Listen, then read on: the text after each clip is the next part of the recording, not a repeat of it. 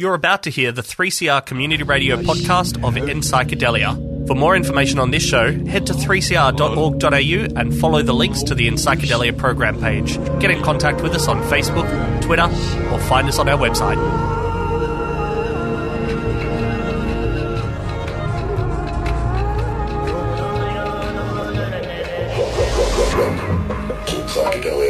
Good afternoon. My name's Nick Wallace. This is 3CR in Psychedelia.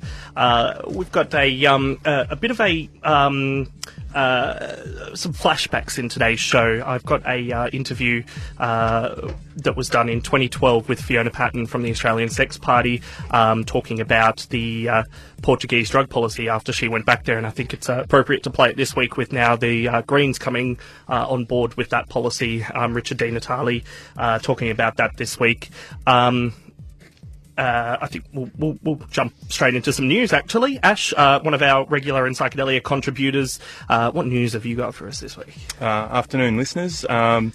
Something that happened this week was the Splendour in the Grass Festival up in New South Wales. It was widely announced before the festival that police would be having a broad sniffer dog operation there, and they brought out their general warning to, not take drugs.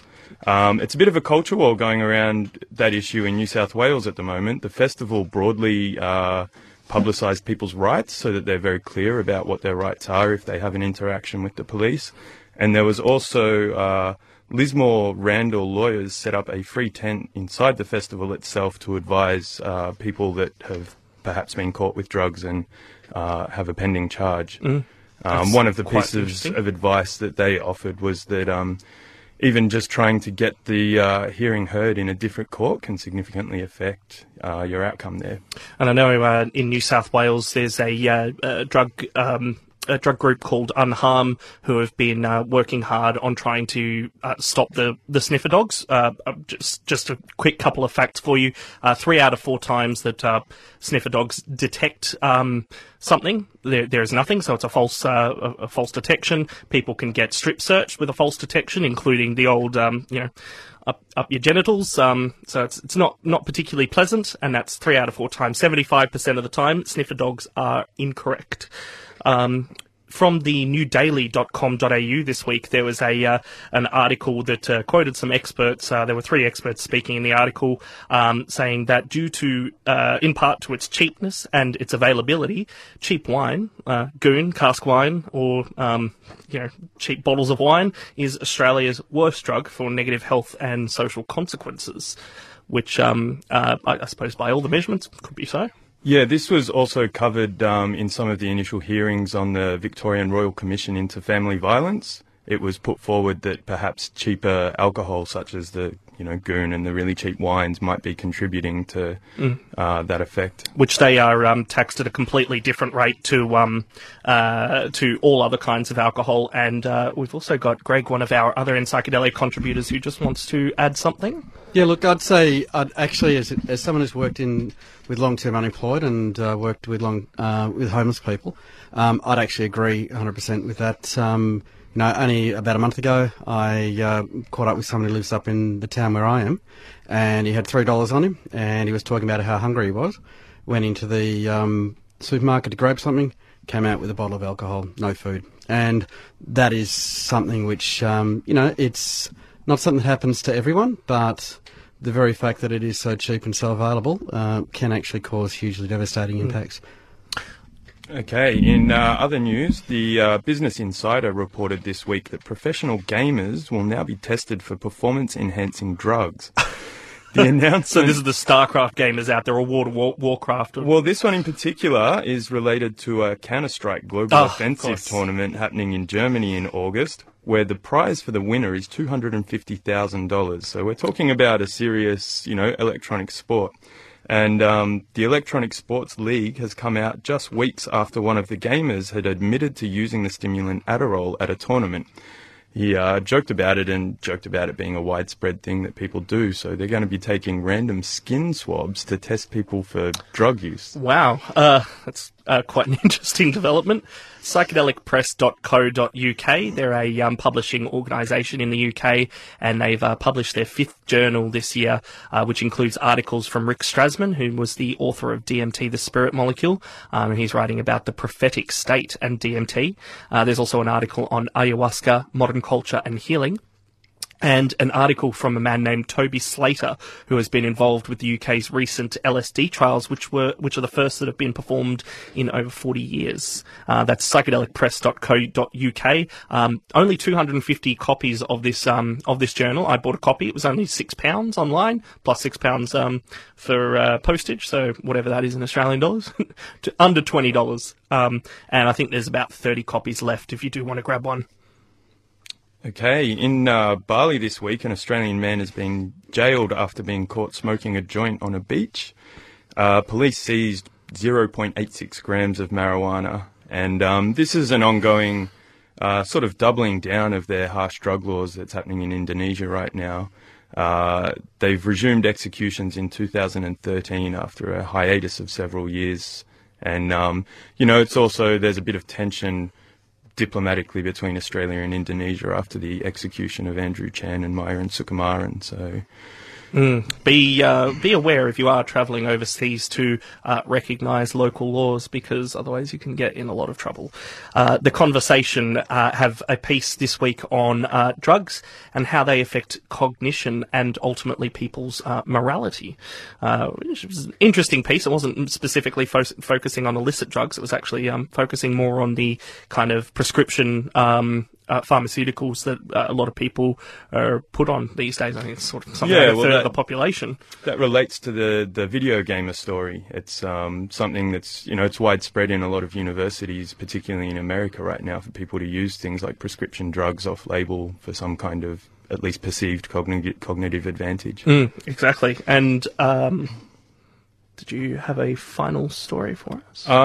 We can go to Richard Di Natale. And I'll tell you one quick last one. Vice also had a piece this week on the conversation around drug policy and the need for more pragmatic policy conversations. All of those articles are available on the Facebook page, facebook.com/NPsychedelia, or you can just log on to 3cr.org.au and follow the links there to the program page, and all of our links to social media and website are there. And I think that flows nicely into Richard Di Natale, because the Greens are getting pragmatic, it seems. Yeah, well, that was the big news for me in Australian politics this week, was at the start of the week, the leader of the Greens, Senator Richard Di Natale, announced that Australia should give up on the damaging drug war and embrace similar policies to Portugal, where they've embraced a harm minimisation policy for about 10 years and the decriminalisation of all drugs. So I got an article off the Senator's website, and these are the top 5 things that Richard Di Natale learned when he went to Portugal on a self-funded tour. Number 1, changing the laws drives drug use down, not up. So that's been fairly consistent with Portugal. In Colorado, they've seen similar things.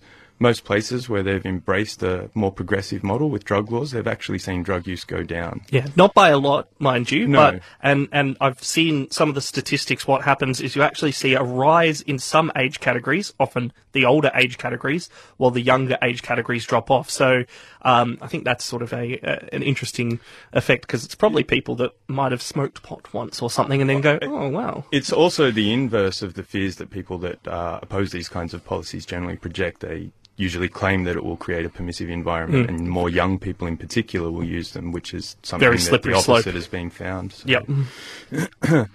Number 2 for the Senator was people are having more honest conversations, exactly like we're trying to do here in Psychedelia. So it's a good thing, because it's much better to have honest conversations and be able to, if there is a problem, then you can address it immediately rather than it turn into something that's in the back of your mind. Yeah, this is quoted directly from the Senator's website. People take drugs for a reason, and it's ridiculous that we continue to try to pretend that they don't. In Portugal, a genuine conversation has begun to emerge where young people can talk about the reasons why they are taking drugs, and the risks associated with them can be discussed openly so that people can make sensible decisions about their health and their lives. Excellent. Number 3, it's about more than changing the laws. There's countries that have the death penalty and they actually have high drug use for whatever reason. Maybe they're in a transit country or there's just a particular social environment where that's facilitated. Yep. Number 4, we need to invest in health treatment and support. In Portugal, money spent prosecuting individual drug users is redirected to treatment, and the treatment panels assist people with problematic drug use to deal with addiction, but they also assist with things like housing and employment. So it's a well-rounded approach to cover all the issues of why people might be having problems with their drug use in the first place. Exactly. And number 5, and this is the really significant one for us here, I think, Australia is lagging behind. We need to move past the war on drugs and embrace new alternative models that have been shown to be effective overseas. So, and it's good to see the Greens come out with that this week. There are a few other political parties that are in various parliaments around Australia that support these sorts of models. So the more, the merrier.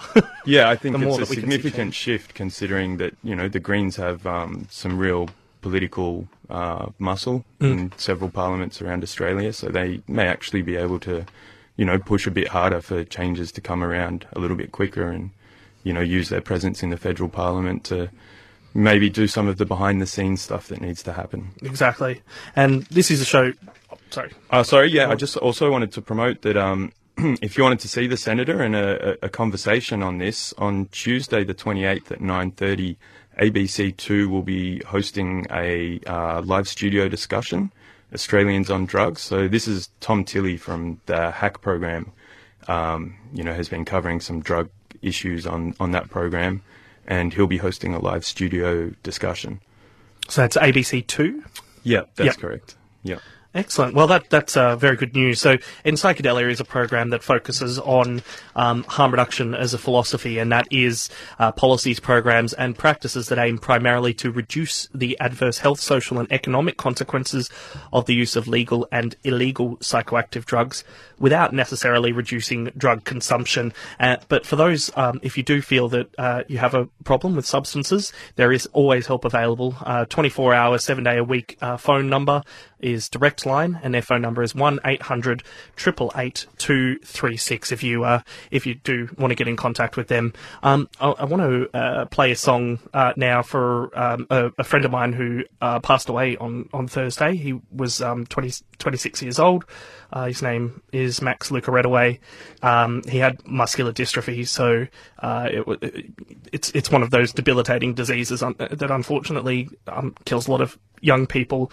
Max was a big fan of bass, just the bass guitar and bass and funk music, and he quite liked Les Claypool, who did an entire album dedicated to mushrooms. And this is Les Claypool with Amanitas in Psychedelia 3CR.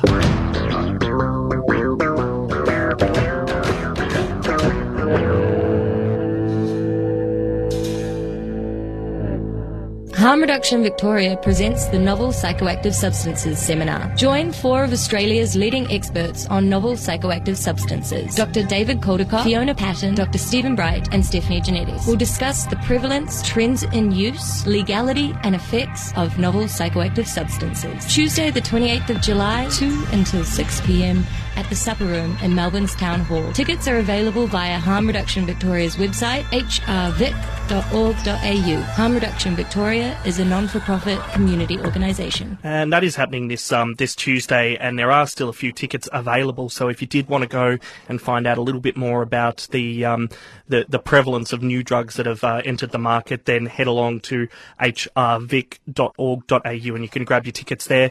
Also, Harm Reduction Victoria has just released their 33rd edition of WAC magazine, which you might be familiar with if you're ever along at some of the health services. It's only available from places like health services and drug and harm reduction services, but it's quite a jam-packed issue. It's quite hefty this week, and that's my daughter in the background. Lots of stuff in this issue of WAC. So if you can find that at a provider somewhere, to pick it up. and I wanted to share a quick story because I think sometimes people forget about the reason, and we were talking a little bit about this before, but the reason why people take drugs, because there's often this sort of medical or criminal discourse which are about the immorality or about the addiction. But the reality is that most people take drugs because it's for pleasure and for the intrigue as well, for self-exploration of some kind or something like that. And in 2010, me and my friend Max, 'cause I met him when I was working up in the Bega Valley in New South Wales, where I used to work in commercial radio up there.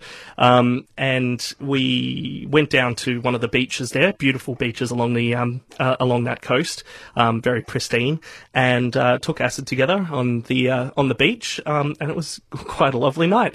There were some other kids, local kids, that turned up and drank lots of booze and rode around on four-wheeler, two-wheeler. I had noisy contraptions all around, and we managed to win some of them over as our friends because we were the far better firelighters, and we were much more fun than some of their friends, I think. But maybe that's just rubbing my own belly or whatever the phrase is. But Max was somebody that did enjoy psychedelics, although couldn't enjoy them in the latter part of his life because of heart condition and things like that. But it goes to show that it's not, for most people, it's not about addiction. It's not about them being immoral. It's about it's about self-exploration, fun. It's about a social experience, and something that goes a lot deeper than sort of just trying to go against society, man, or be an addict of some kind or another. Just wanted to sort of share that story. You're both looking at. I think that the very simple thing that it could be acknowledged here is that the main reason a lot of people take drugs is simple curiosity. That's the bottom line. They're wondering about an experience. Maybe they heard something, read something, and they're curious. Yep, exactly. Yeah, I think I'd fully agree with that. But I think a lot of the time it's very hard for people to explain the reasons why they use particular drugs. If you look at cannabis, for example, I actually caught up with my local member of Parliament during the week, Cindy McLeish, for Eildon, and we're talking about drugs and drug law reform. And I do encourage everyone to actually get in touch with the local member of Parliament and actually try and, sit down with them and do a bit of education. But, she was saying, I know these people that have been messed around by cannabis. And I sort of said, well, actually, it's sort of interesting because you have a situation there where, people with schizophrenia, for example, there's a definite correlation between their psychosis and taking cannabis, but they continue to take cannabis. And certainly in my counselling work, I've encountered people who have schizophrenia who basically said, look, the only reason I'm still alive today is because I take cannabis and I use cannabis. Coincidentally, during the week, I went out on Wednesday night, social thing, and one of my friends drank herself absolutely stupid, and we had to, basically drop her off home. Next day it's sort of like, she's only 20 years old, so she's never been drunk before. Next day it was, I'm never going to go near that. So the thing is that, people will make intelligent decisions about what it is. And, if we look at someone who go, schizophrenia, cannabis, and just discount it, immediately we're ignoring, what their motivation is. Why are they doing it, and what do they get out of it, and recognising they actually do get something out of it. Exactly, and there's a lot of still a lot of questions up in the air around cannabis and whether, although it does correlate with some mental illnesses, the causative relationship is not well defined. And I actually met with the head of the psychiatry department for University of Melbourne recently, who handed me a book that he has done, which is Madness and Marijuana, where he's looked into a lot of this, and it's still, this is a guy who's at the top of his field, and he says it's still, there's no clarity in this. To be honest with you, I think you can pretty much discount any causal link between cannabis and marijuana after 60 plus years. Cannabis and cannabis and schizophrenia. But the issue that I'm talking about is more that if someone with a psychological disorder for want of a better word, uses a drug like cannabis, it does have a measurable impact on the behaviour, and that can often be perceived in a very negative way by the people around them. But as I said, they continually, not all of them. I mean, there are some people that won't go near it after their first few experiences combining schizophrenia and cannabis, but there are a significant number who do, and we need to recognise why. I think the other thing that's important in this conversation is to recognise that when we say cannabis, you can make a bit more of a distinction now. In the countries around the world that have had medicinal marijuana programs for quite some time, there's a very clear distinction between high THC varieties and high CBD, low THC varieties in the impact and outcome. And I'm aware that in the United Kingdom, GSK Pharmaceuticals are actually looking and doing active studies into CBD varieties as an antipsychotic. So I think the relationship between potential cognitive impairment and illness is a lot more complicated when it comes to cannabis, because there's more than one psychoactive compound happening there. And what we're talking about, CBD and THC, if you aren't aware, are both two of the cannabinoids that are in cannabis, which contains, I think, over 100 different kinds of just cannabinoids alone, let alone other chemicals in there. As we know, at the start of the 20th century, there was a lot of research into various plants for their pharmaceutical effects, and that's where most of our modern medicine comes from. It comes from plants, it comes from herbs, it comes from the natural world that we have gone and looked at and synthesized and gone, how do we get the best possible effect that we can get for this very specific thing out of that? Well, we haven't been able to do that with cannabis yet. So although it is just still in this sort of herbal medicinal point at the moment, this is why we need more research, because things like CBD may hold a lot of potential for being an antipsychotic type drug. If you do want to get in touch with us, head on to the 3CR website, 3cr.org.au, jump onto the In Psychedelia program page, and there are links there to our website, Facebook and Twitter. You can also send us an email, and we do value your contributions as well. So if there's something that you want to say, or if there's something that you want to contribute, whether it's a story that you've got to tell or heard, or perhaps some music or poetry or anything like that, do jump onto the website and get in contact with us. This is In Psychedelia on 3CR. We're going to hear from Fiona Patten soon. This is a recorded bit from 2012, so a few years ago now, but she was over in Portugal, and she's going to talk a little bit about the Portuguese drug policy, because we're focusing a bit on it today with the Greens coming out and announcing that they too are behind it. So good to have Fiona Patten in the Victorian Parliament, part of the Australian Sex Party, advocating for it. Now some of the Greens, hopefully we'll see some of the major parties come on board with that as well. I've got Daheen here now from Regen Records, and this is Anthropocene on 3CR.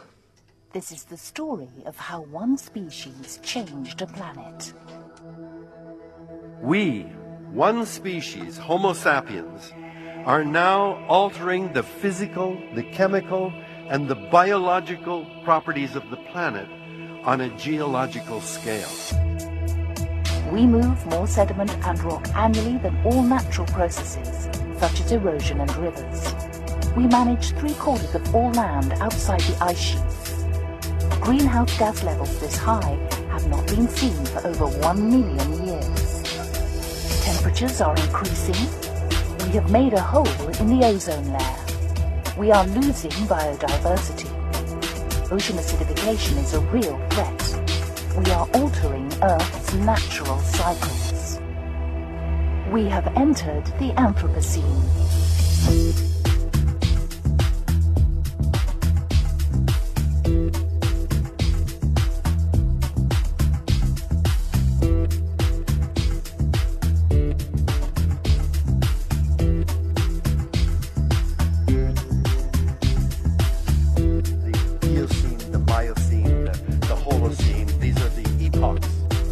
Determined by major movements of the place and so on. A new geological epoch dominated by humanity.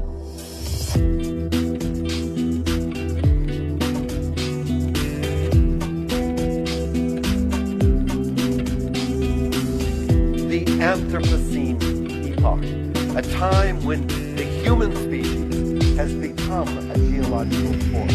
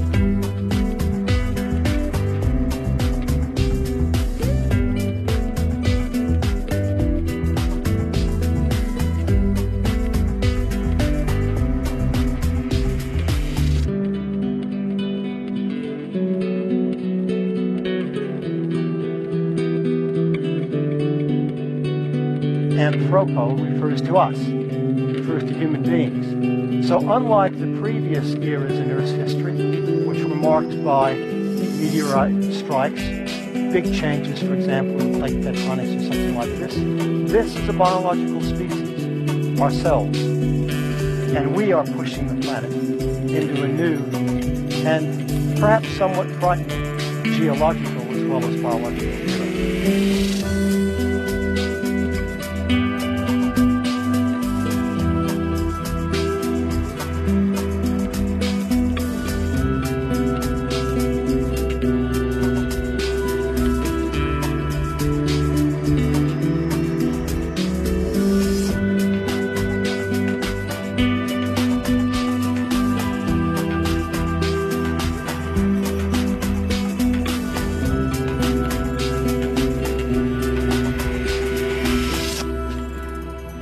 Welcome to the Anthropocene.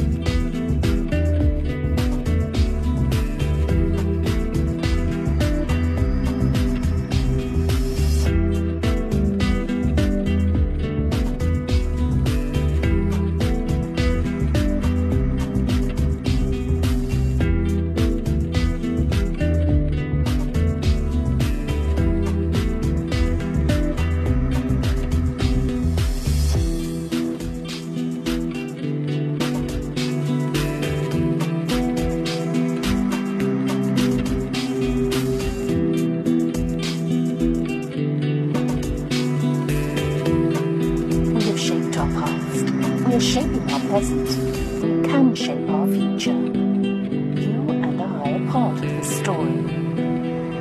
We are the first generation to realise this new responsibility. As the population grows to 9 billion, we must find a safe operating space for humanity, for the sake of future generations.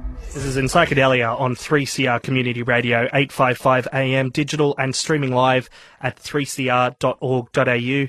Now this is a bit of a talk from Fiona Patten, leader of the Australian Sex Party and member of the Legislative Council in Victoria. This is from 2012, talking about the Portuguese drug policy. 11 years ago, Portugal decriminalised the possession and use of all drugs.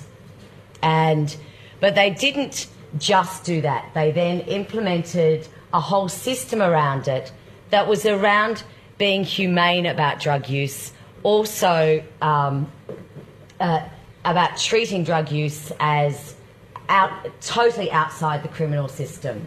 And there was a number of reasons which I'll cover in a few minutes, but we read a lot about the Portuguese model and we adopted a lot of their policies and into our policies. And one of the reasons we did that was that they have had 11 years of this policy and of this new regime. So there is evidence, there is scientific evidence, it has been assessed, and they can look at the successes and failures of that quite radical approach of saying it is no longer illegal to take drugs or use drugs.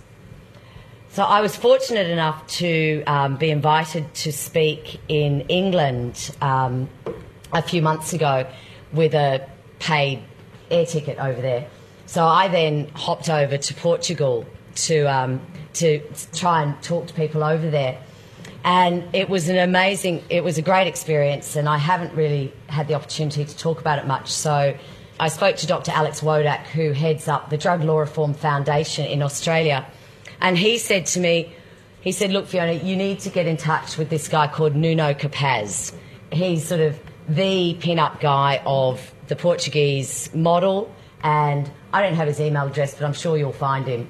And when you do, he's tall, dark and charming, and I know you'll get along. And he was right. So I Googled him, I found him, I wrote to him. He immediately wrote back saying, look, I'd love to help you. We'd love to talk to you about drug law reform. So I flew over to Portugal. They had organised a number of meetings for me to meet different people within the program over there. And it's very much a health model, and it's a really big part of their health scheme. The first person that I met was, of course, Nuno. And Nuno Capaz runs what's called over there the Drug Dissuasion Court, which sounds Orwellian, and I certainly thought it was. After I'd actually spoken to Nuno and actually seen the Drug Dissuasion Court in action, I realised it was actually quite a good title for it.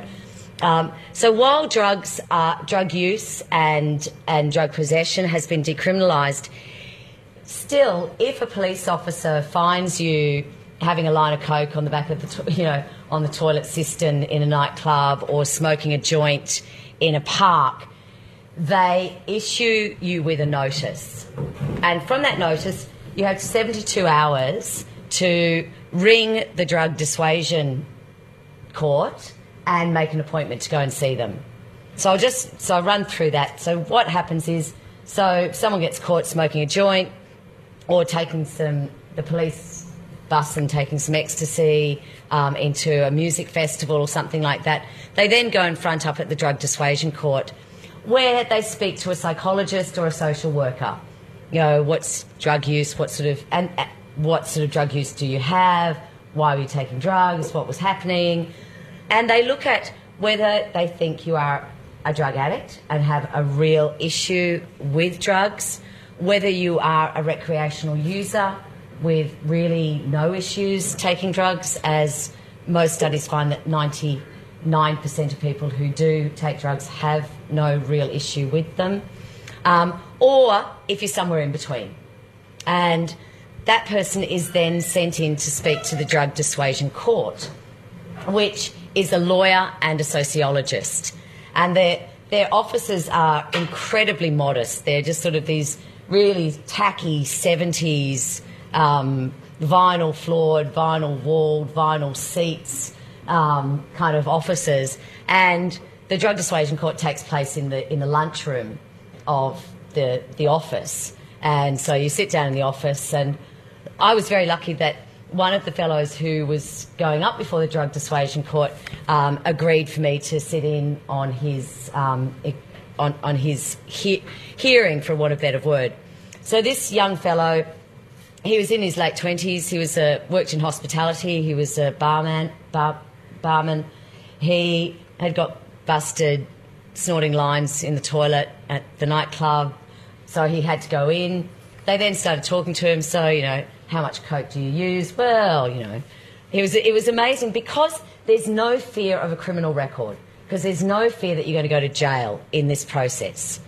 He was really open, and he'd already spoken to the social worker or psychologist. He was then in there saying, yeah, look, I do take a bit of coke, and when I take Coke, then I drink a fair bit, and then when I drink a fair bit, then I take a bit more Coke, and, you know, then I'm out really late, so I drink more, and, you know, and they said, right, well, you know, how does that work for you? And he said, look, if I'm not drinking, I never take Coke. You know, it doesn't even cross my mind to go and get some Coke. And they said, all right, so, you know, about your drinking, how much do you think you drink more than your mates? He said, well, yeah, I probably do drink more than my mates, and actually it's probably a bit of an issue. They said, well, would you like to see someone about your drinking? And he said, yeah, actually, I wouldn't mind having a chat to someone about that. Right. Stamped, finished, filed. He was given an appointment with a counsellor to go and talk about his alcohol use. And that was how they dealt with this. Another fellow who came in, he'd got caught, he'd been smoking joints in the park.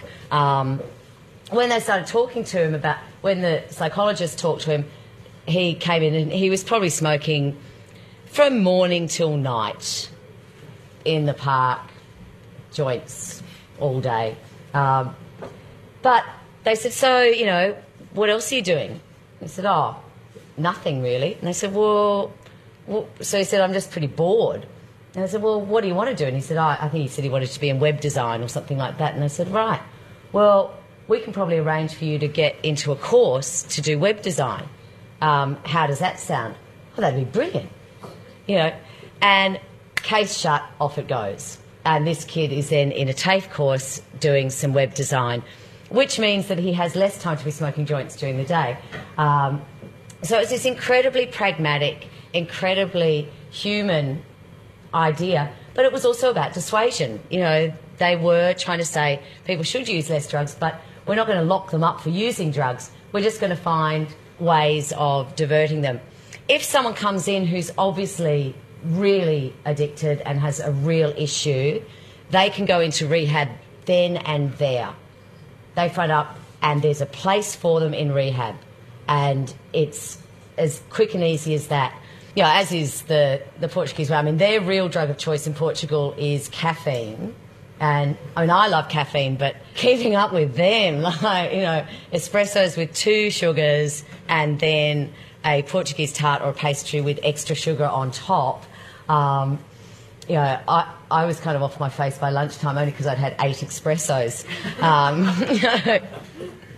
So I was saying to Nuno, that's just amazing, you know, and how many people, what is the cases? And he said, look, 75% of the cases are under 30 or under 25, mainly because those are the people that are taking drugs outside their home because they still live with their parents, so they can't take drugs. So they're more obvious and they're more likely to get picked up. 5 to 10% would actually have a drug problem and they're able to move them in straight away. If you don't go through this process, then we can fine you for not coming.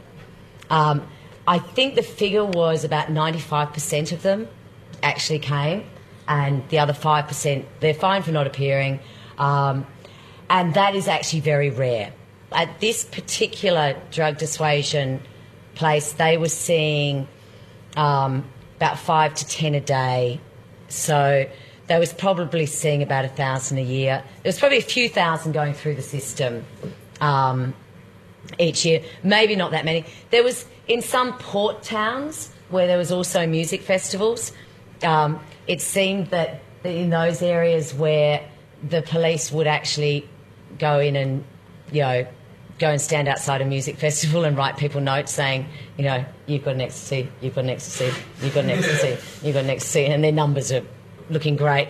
Meanwhile, that was actually, in that particular town, that was probably the main place that drugs were imported into Portugal, but they never seemed to get caught. To put that into context, for Australia, the majority of drug users go to prison because they don't turn up to court.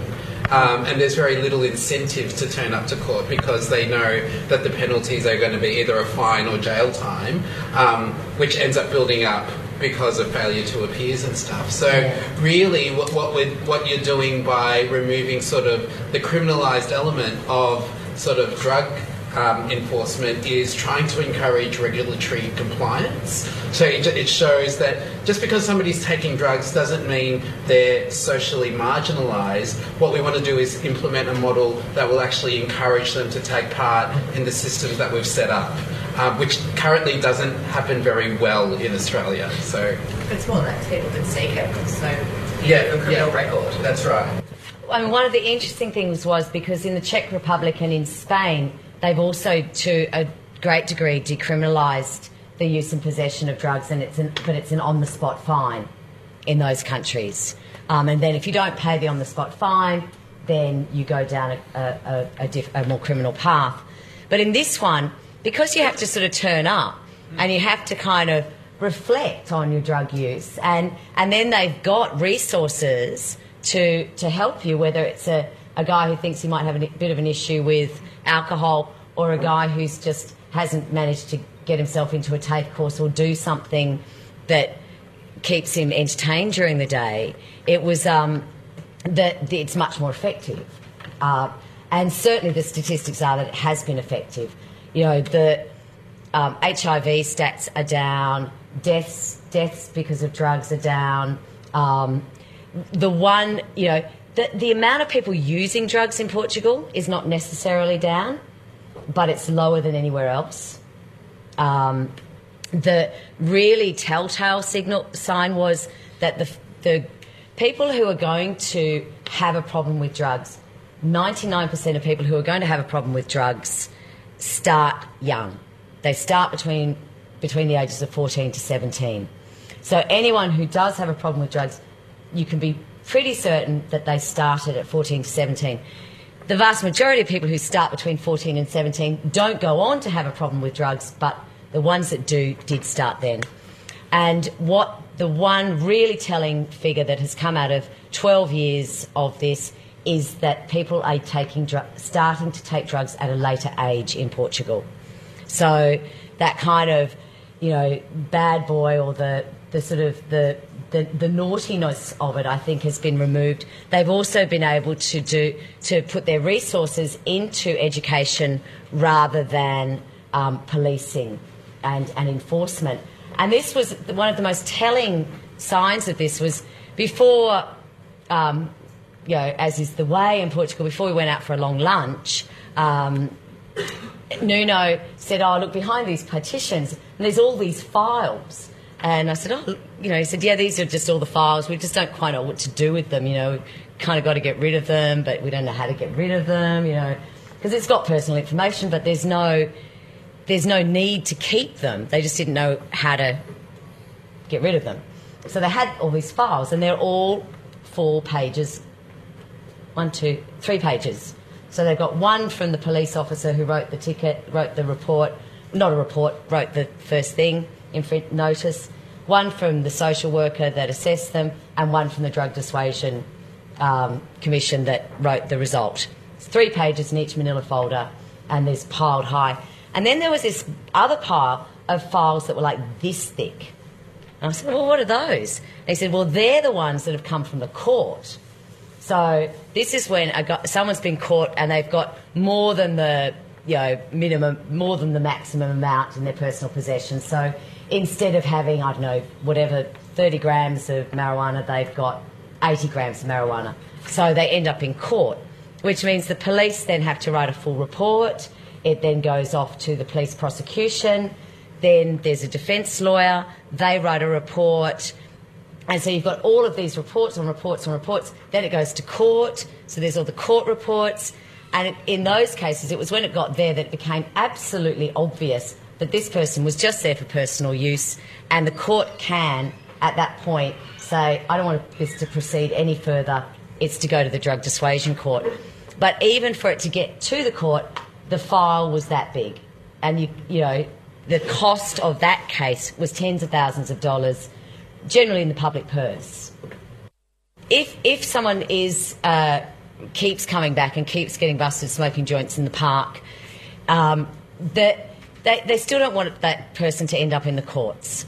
So they will then look at, well, whatever we did the first time didn't work, so let's look at some other structure.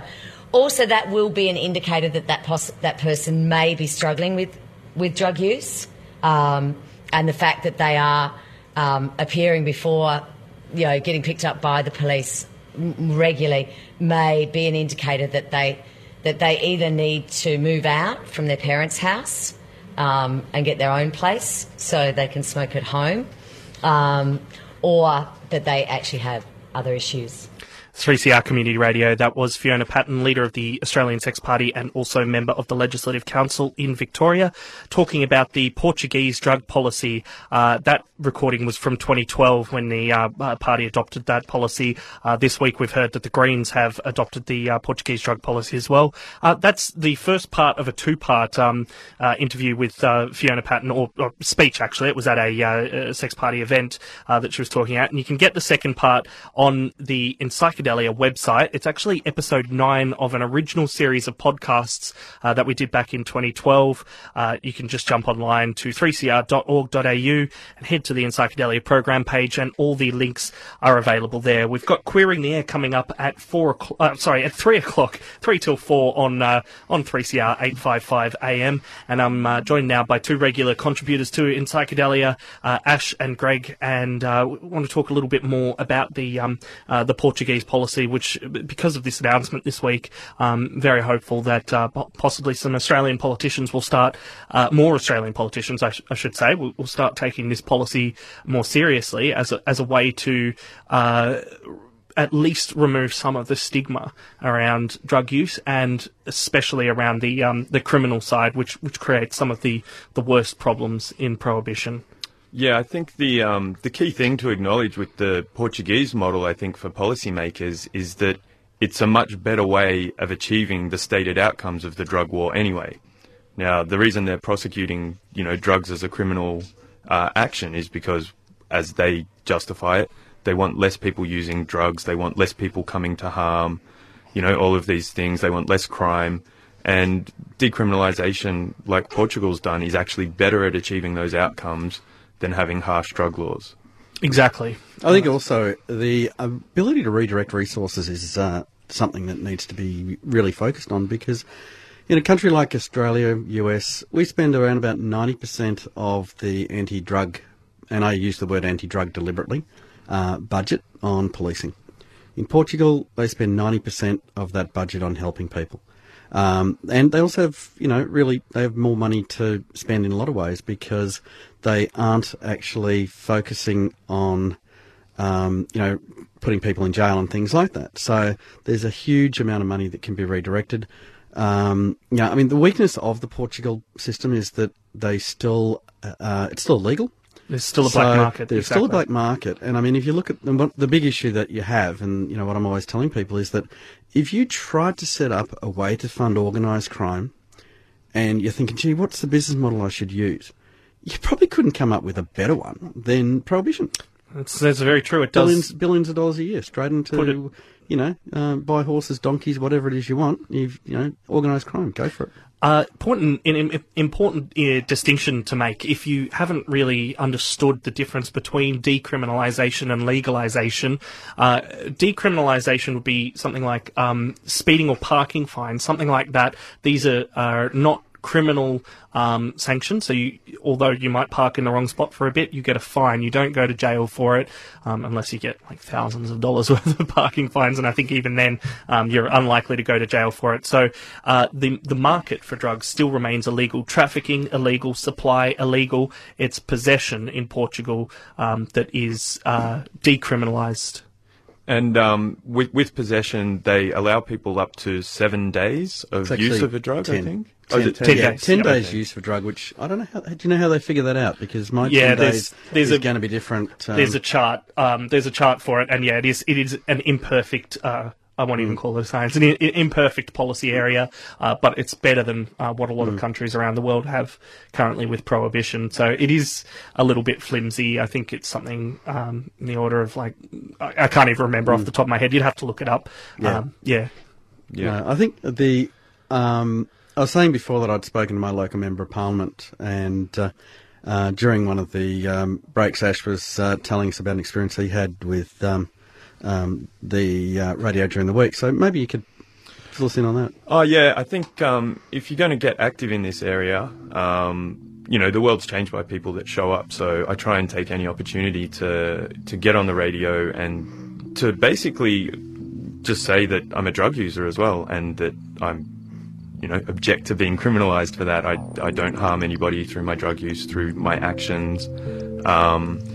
So I got on to the talk back on the ABC Friday morning on the rap program, which is like their political rap for the week, because I was a bit frustrated that during, the talk back and the media this week that the announcement by Richard Di Natale wasn't getting the kind of attention that I thought it deserved in terms of like a significant policy area in Australia. And it certainly kicked off a discussion between the panellists. There was the Liberal member for Kew, and I forget her name, but she's a lawyer for Maurice Blackburn and John Fain, and they certainly got vibrant and active about the issue.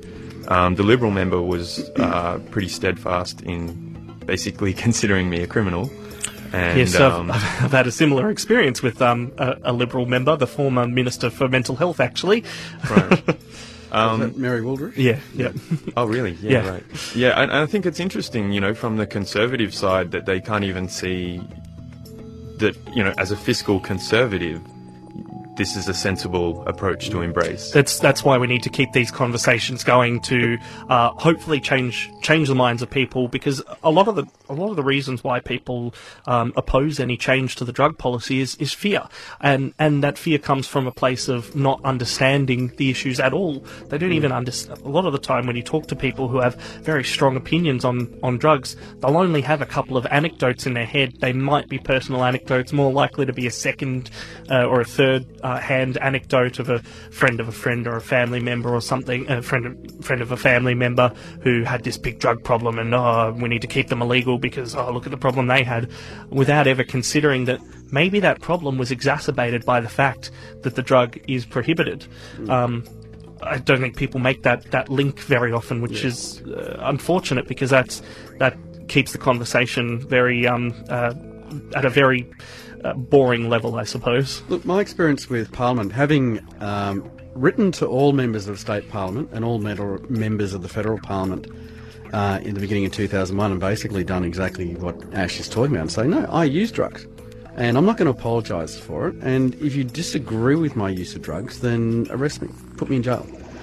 And here you are. Here I am. And this is the kind of thing. So, the reality is that I've discovered that, yes, people like the member for Kew are very keen to get that soundbite in. But when push comes to shove and they actually get confronted by someone such as us in a serious kind of way, 000, no. They're not going to, and to be honest with you, I should get in touch with the member of Kew and invite him to arrest me. Because I don't think members of Parliament have a right to arrest. No, well, he can always ring 000. But the fact of the matter is that there's a lot of what they say about drugs, as you say, is said from ignorance, but it's also said from public consumption. These guys at the end of the day, this local member of Kew, I'm sure he goes to bed at night and he's got a little shrine where he's prays to become Premier of Victoria. They all want to get up that greasy pole, get their political careers happening and be successful. And the way to do that at the moment is not by promoting an end to the war on drugs. This is 3CR Community Radio, 855 AM digital and streaming live at 3cr.org.au. We're in Psychedelia. I've been joined by Greg and Ash in Psychedelia contributors. You can head along to 3cr.org.au and follow the links to the program page to get in contact with us. We're on Facebook, Twitter. We've got an email address.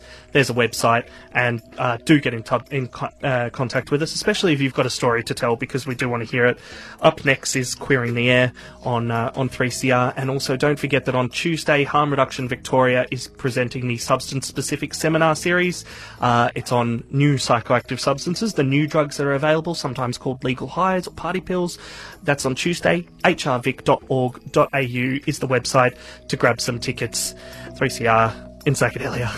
We'll see you next week at 2 o'clock on 3CR.